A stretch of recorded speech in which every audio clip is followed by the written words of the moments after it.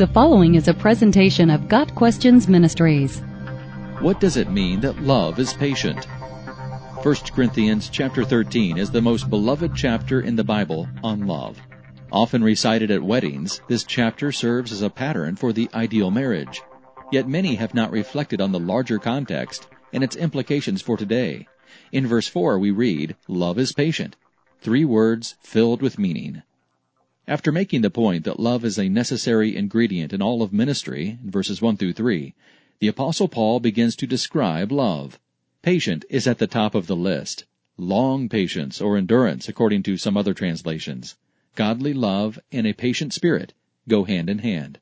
Patience is noted as part of the fruit of the Spirit in Galatians chapter 5. Love is also mentioned there, revealing the close connection between these two attributes. Both love and patience are products of the Spirit's presence in one's life. Since God is love, 1 John 4 verse 8, He is necessarily patient. The Lord, a God merciful and gracious, slow to anger, and abounding in steadfast love and faithfulness. Exodus 34 verse 6. Even in judgment, God's patience is evident. God's patience waited in the days of Noah, 1 Peter 3 verse 20. The Corinthians needed patience.